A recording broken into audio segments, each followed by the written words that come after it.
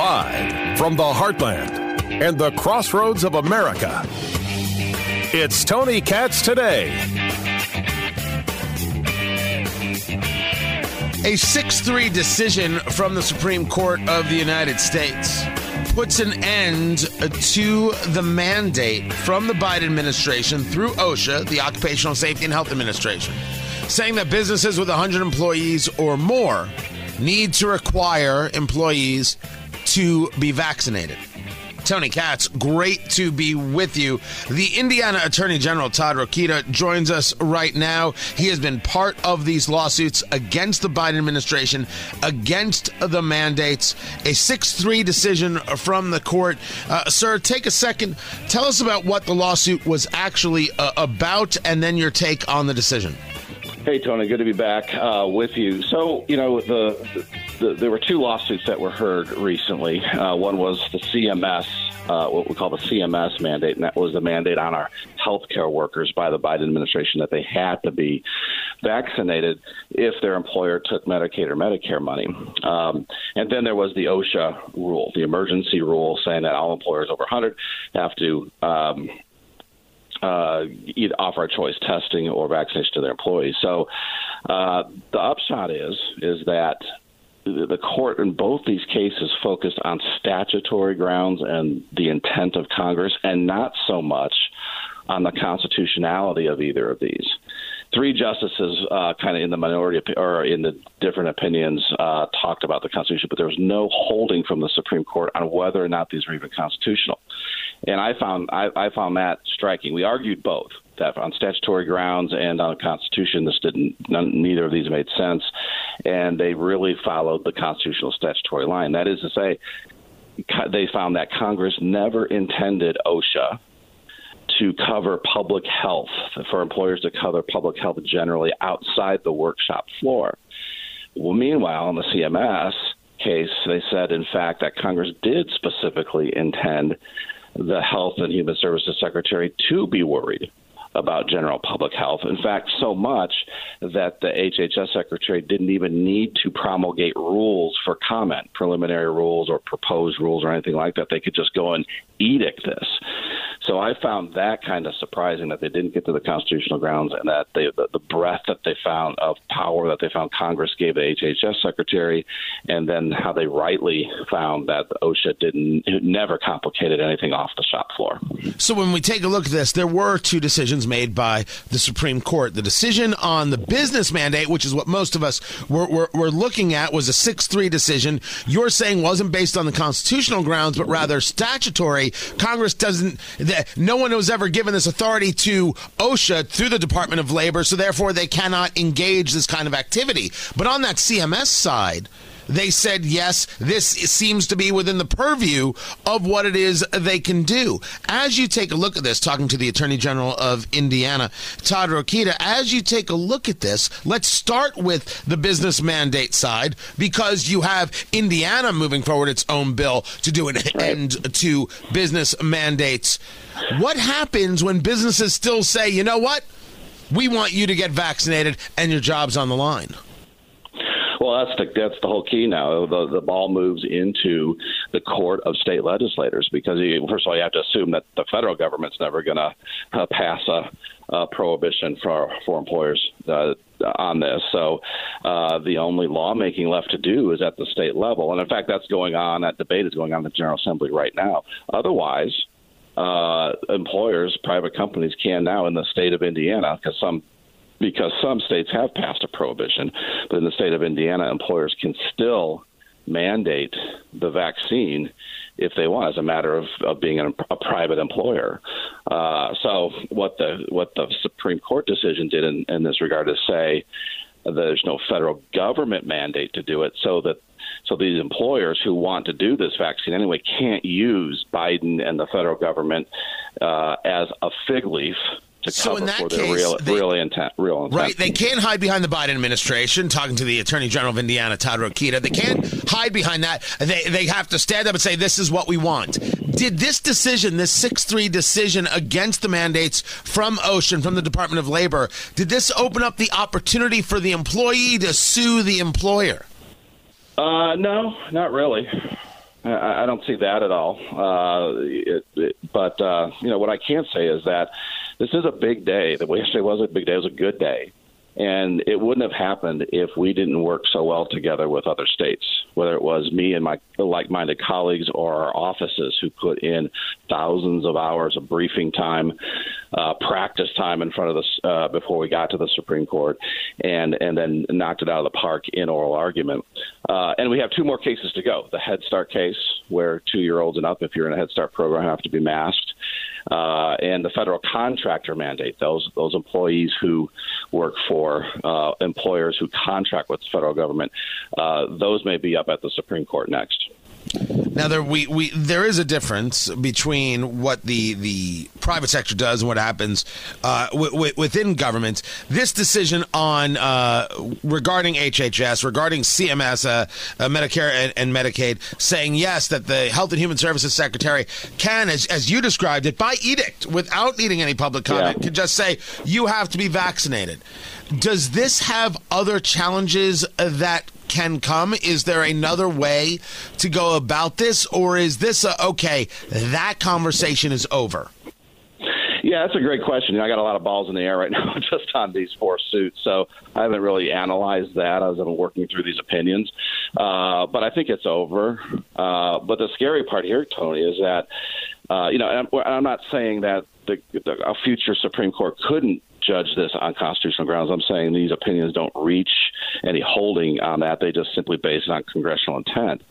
But let's assume that that's all they're ever going to consider. That means your Congress at any time could amend the OSHA law and say, you know what? Yeah, I want OSHA now to part of covering safety in the workplace is covering safety at home. The fact of the matter is the Congress, through its lawmaking ability, could change these laws at any time and make them more encompassing. And that's what we have to guard against. That's why it's so important, one way or the other, to your question, is to try to get a constitutional ruling on this at some point so that we know where the constitutional limits are and not. Let me take it the other way. Let me put you on the spot. Why not? It's fun to do. Sure. In Indiana, House Bill 1011, which would prohibit employers from requiring employees to get the vaccine unless the employer offers a religious and medical exemption. I would assume that means that the employer can accept or deny the exemption. Can states require private businesses not to force vaccine mandates in their businesses if it's indeed their business? Yeah, if there's a law that's passed and from my perspective, it appears it would be constitutional. They do that all the time, limit businesses' practices. And so this would be no different. So I'm going to ask it a little bit differently. The state can tell private business how to run their business, and we're cool with that? Well, I answered your question. I just said, hey, they do it all the time. They put limits on businesses all the time. You can argue whether or not this is a good reason or not to do it, but it happens in lawmaking every day at all levels of government. That is actually a very acceptable answer. It's just I'm not used to you being so cut to the quick. It took me. It did. Well, look at it this way. Let me flip it around. Let's say if it's a constitutional matter, like your right to carry a firearm. Should that be limited at the shop door, right? I think we recently said no. You have the right to protect yourself whether you're at work or not, and employers can't limit your ability to do that. The question in this case then becomes, is that more of the same thing? Is this about a constitutional right in personal responsibility and freedom for employees, or is it more about a law prohibiting, more like a law prohibiting how much coal ash you produce, right? So I think that's where the line is in terms of constitutional or not. Is there anything to be said when people deny religious exemptions? Is that lawsuit worthy? I mean, it seems that denying a religious exemption is just based on how you feel that day, as opposed to some kind of hard and fast rule, some kind of standard that you can apply it to. Yeah, that's right. It's so slippery. I mean, who are going to be the religious exemption police here, and how are you going to do that fairly? It seems like you have to have a blanket way to rule or not. Either someone manifests a good faith religious exemption to you, okay, take it and don't question it, or you don't allow any, no matter what they say. I'm obviously for the former version of that. We have to trust people a little bit more, right? A lot more, in fact. I mean, that's the hallmark of a free republic, is to expect and respect each other based on their individual responsibility to themselves and each other. I mean, that's what makes freedom and liberty work. So I'd much rather side on that, and I trust my fellow Hoosiers to know when to stay home, to know when to go to work, to know how to protect themselves, and have enough respect and courtesy for their fellow Hoosiers to do the same. Attorney General of Indiana, Todd Rokita, I appreciate you being with us.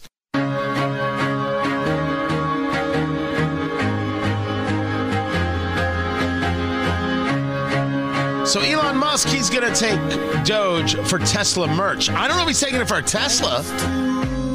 I don't know if you can buy a Tesla with Dogecoin, but he'll now take it for the merch, and therefore Dogecoin went up like 25%. One guy can make crypto move this much. I think that's why people don't have faith in crypto.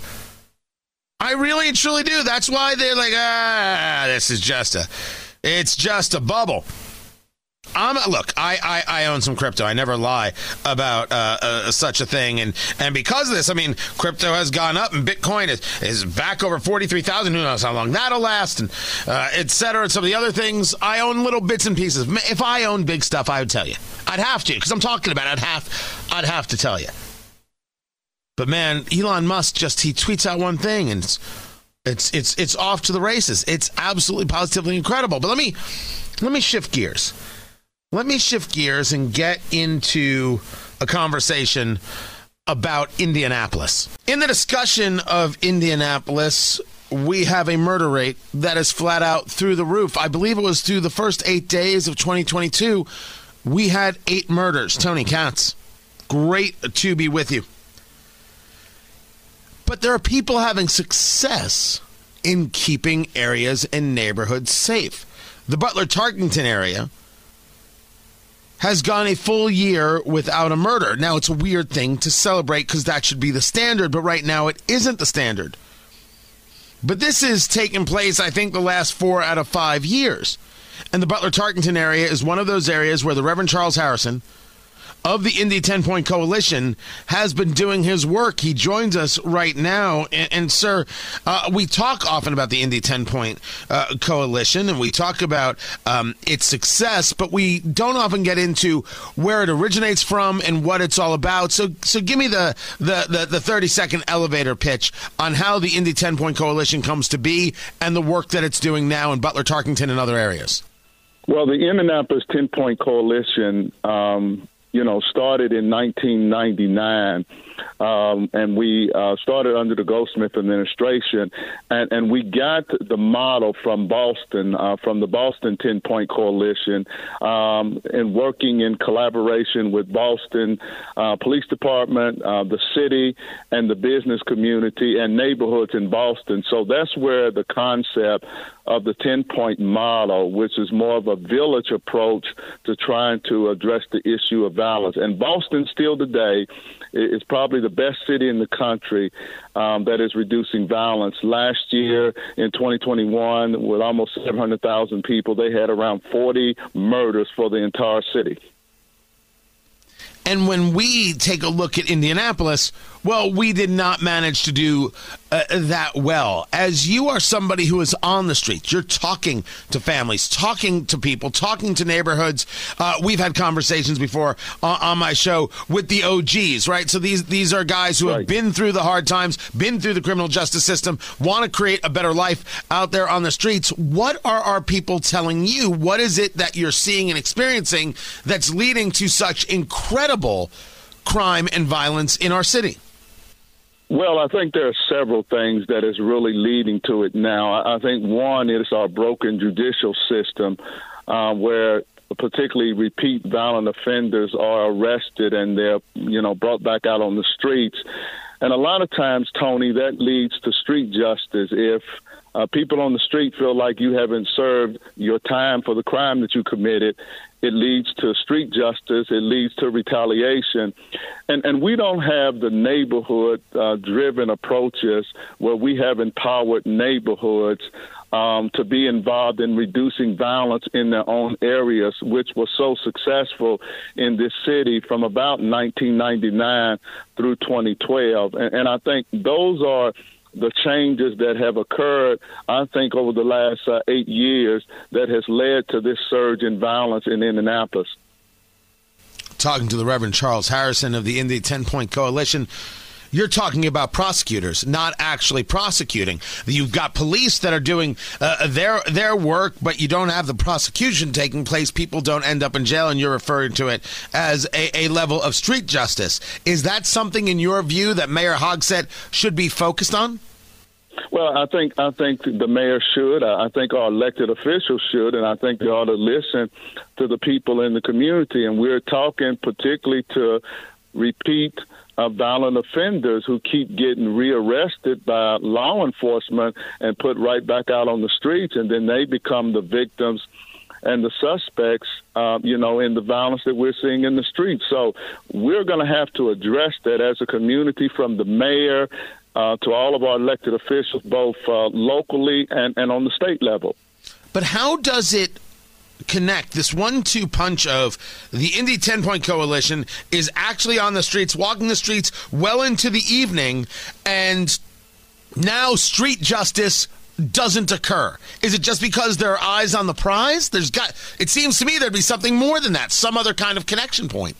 Well, yes, because part of what we tried to do is we tried to address those conflicts on the streets and engaging individuals that we have relationship with. So certainly we tried to stop any particular retaliation or conflict that may lead to violence in partnership with police and other community groups in the neighborhood. So we're all working together in trying to prevent these acts of violence, but you have to be on the streets. You have to have relationships with the individuals who are most likely to be involved in it in order to do that. So when we're out on the streets, Tony, late in the evening, we hear so much, and because we have relationships, we try to intervene in that. And where we cannot intervene, we certainly get law enforcement involved.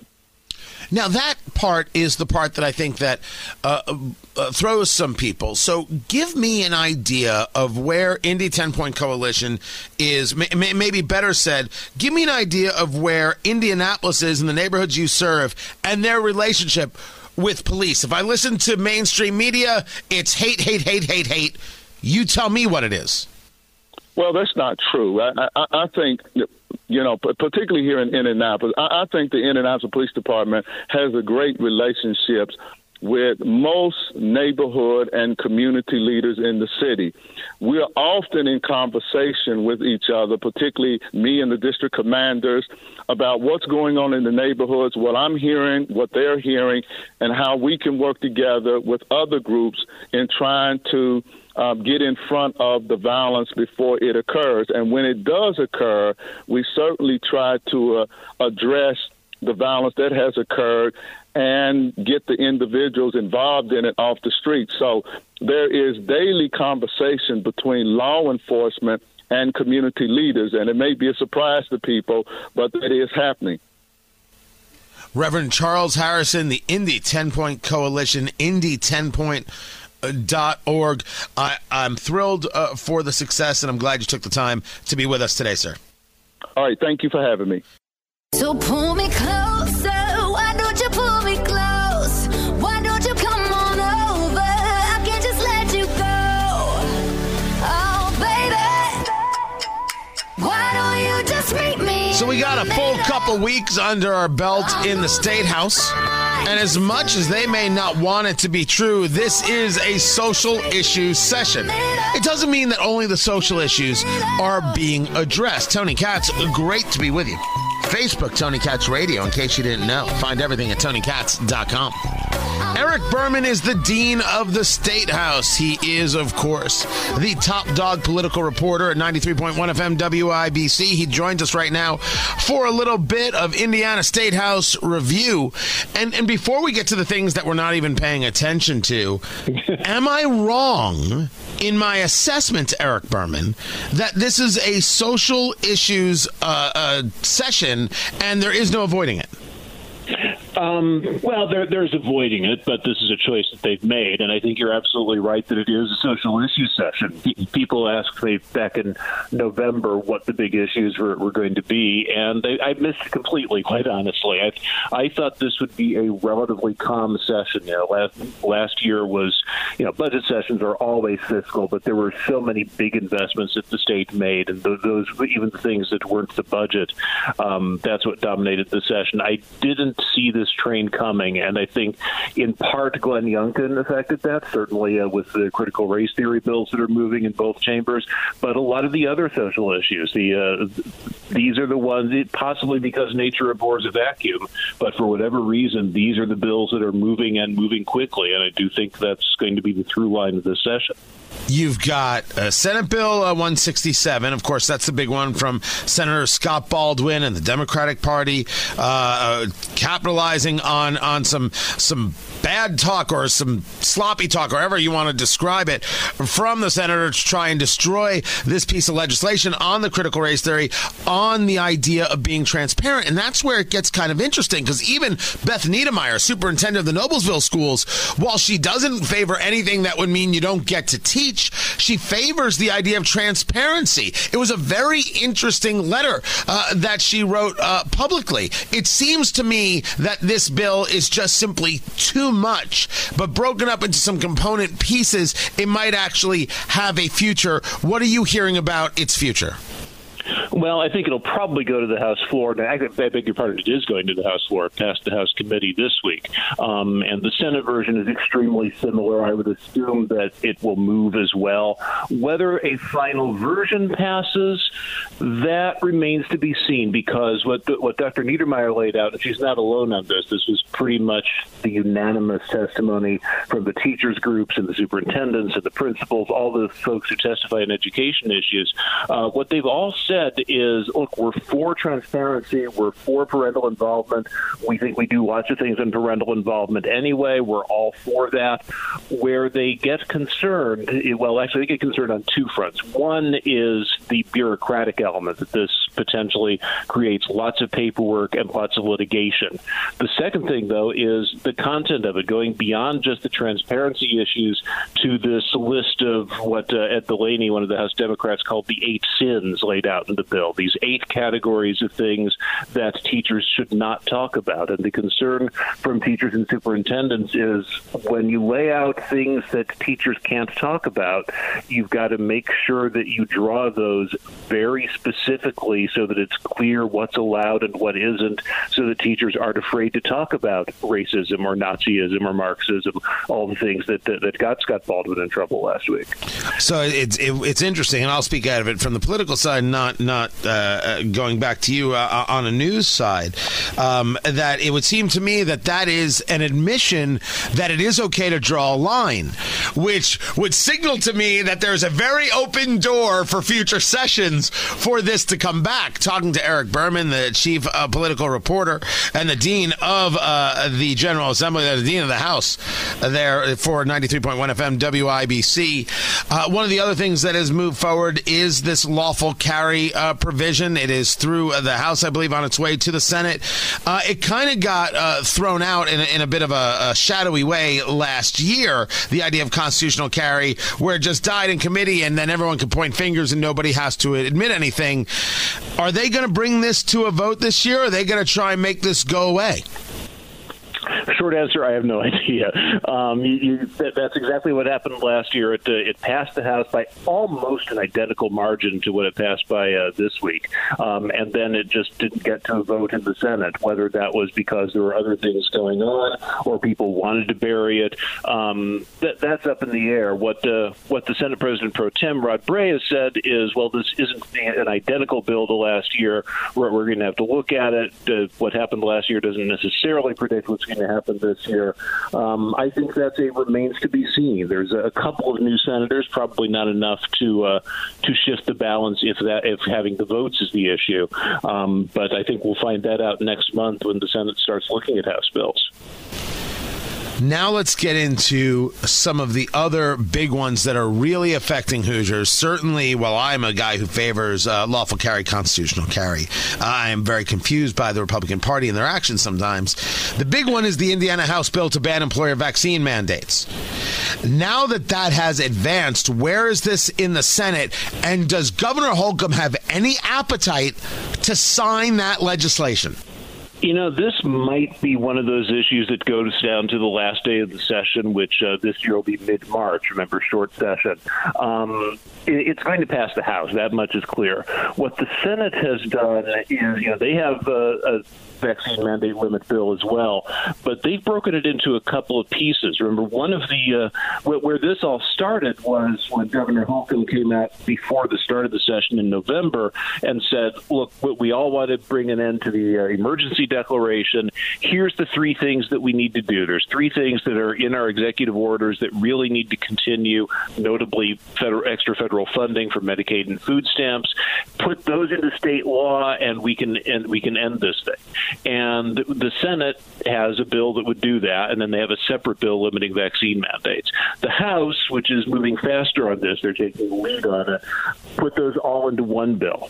And so the first problem Governor Holcomb is going to have is, look, I asked for three things. What are we doing here? The second problem is he has said he has concerns about the bill. He's not been specific about them, but he's made clear that he doesn't really like it the way it stands. Where those negotiations that are going on behind the scenes go, what this bill looks like in its final form, whether it goes so far that Holcomb would veto it, whether a veto would get sustained, which is extremely doubtful, weak veto state, all of those, I think, are up in the air. But this is going to be a long debate about what is good policy and how do we draw it. Again, how do you draw the line so what you're trying to do is what you actually do? As I always ask you, Eric Berman, during the State House review, what is the piece of legislation we're not paying attention to that we should? I thought I had a great answer to that this week, and then people started paying attention to it, so I don't know if this is the best answer. There probably needs to be more attention, and I'll have a story on this next week. There is a bill which has gotten a hearing and will get a vote next week to put party affiliation on the ballot for school board. Remember, school board is a nonpartisan office in Indiana. Actually, in most states, 43 of the 50 states, it's a nonpartisan office. And there is a bill, it would not create a primary.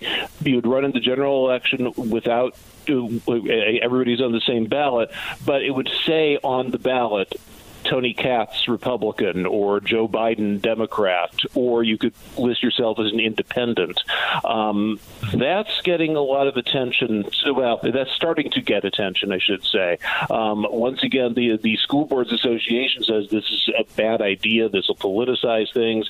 The folks who have introduced this have said, look, this is a way to have some idea what people stand for before you go into the ballot, into the voting booth. So that's going to get more attention than it already has.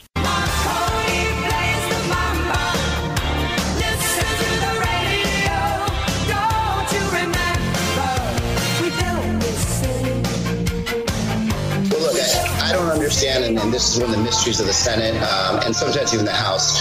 You can be doing two things at one time. This is why we have very talented leaders, very talented staff. But number two, we do have to understand, and I certainly see it as someone that was there on January 6th, as someone that has seen the ongoing actions after that. This is a very existential point in America, and we may not have the public on our side, but we need to keep talking about this to actually point out about the danger that we're seeing. I don't believe we're ever going to have another physical military coup. I'm sorry, not military, physical coup like we saw on January 6th. I think the coup that we're going to see is going to be staffed by, men and women in very well-dressed suits in our courts, running for Secretary of State, running for the county boards, the electoral boards, and for everything that we do between now and then. If we don't get Voting Rights Act passed, we don't have some of these protections, there won't need to be a physical coup. They will win this on Election Day by not counting votes or just when Joe Biden said it, you thought it was just the ramblings of an old man yelling at the cloud, screaming, "Get off my lawn." But when it's Representative Ruben Gallego, a progressive out of Arizona, you realize, oh my, this is how they plan on scaring people. If you let those wascally Republicans, which have won state legislatures and governor's races all across the country, engage in voting rights, well, what they'll do is they just won't count your vote. That's why we need to do this. That's why we need to federalize it, because those Republicans, they just won't count your vote. That's what they're going to do, not count your vote. Well, if you are talking about going full on the fear factor, hot diggity dog. Ain't this a last gasp? Tony Katz, great to be with you. Tony Katz today. Absolute pleasure to be here, guys. Holy cow. I mean, you thought this from Joe Biden was, just a thing, you didn't know that this was meaningful. But I'm not sure. But one thing for certain, like every other major civil rights bill that came along, if we missed the first time, we can come back and try it a second time. We missed this time. And the state legislative bodies continue to change the law, not as to who can vote, but who gets to count the vote. Count the vote. Count the vote. Now it all makes sense, right? Why is he screaming at who gets to count the vote? He's quoting Stalin. Oh, that's the plan. The Republicans are secretly the commies, even though it's the leftists that support all the Marxism. Now I get it. Now it makes sense. I believe. And Josh, you've been filling in for producer Ari this week. You correct me if I'm wrong. I believe the proper term is projection. Sounds right to me. Right? They see it in themselves, and then they apply it on to everybody else. I actually have, if you want to know how members of the Progressive Party talk to each other, I actually have some really secret audio. This has never been released before, of progressives passing each other in the halls of Congress. You're a little bit racist. Well, you're a little bit too. I guess we're both a little bit racist. Admitting it is not an easy thing to do. But I guess it's true. Between me and you, I think everyone's a little bit racist sometimes. So that's it. I mean, very rare. You don't often catch that kind of thing being discussed in the halls of Congress. But we have friends. We have all sorts of ways here. This is going to be the thing. Sunday shows, this is what they're going to talk about. This is what they're going to talk about. This is where they're going to try and gauge the fear. You have to vote for the Democrats because those Republicans, they won't count your vote. And if we don't win, if we don't get this done at the federal level, well, then it's the end of times. You know what they're setting up? They're setting up the idea that there are no fair elections in America unless it happens their way. They're setting up the idea that there is not fairness in presidential elections. But it was totally on the up and up when Biden won. But now there's no more fairness because we said you have to have an ID? I've said this many times, and it's true. The idea that the political left would say to somebody because of the color of their skin, they're not capable of getting an ID. Remember, an ID is racist. Unless you need that ID to get into a restaurant in Washington, D.C. to also prove that you're vaccinated. Right? Then an ID is not racist, but an ID to vote, totally racist. So now you're going to go around telling people who are black or who are Asian or who are Hispanic, you're not smart enough to get an ID? I just want to be in the room when you do it with a bourbon in one hand and popcorn in the other just to see how they beat the crap out of you. It's insane. It is so bigoted as to be believed. It's remarkable. And they do it with a straight face. Stunning. Meanwhile, the Republican National Committee is already discussing pulling out of presidential debates. This is a very interesting proactive fight, and part of the legacy of Donald Trump for sure. They are planning a rules change that would force presidential candidates seeking the Republican nomination to sign a pledge saying they will not participate in any debates sponsored by the Commission on Presidential Debates, also known as the CPD.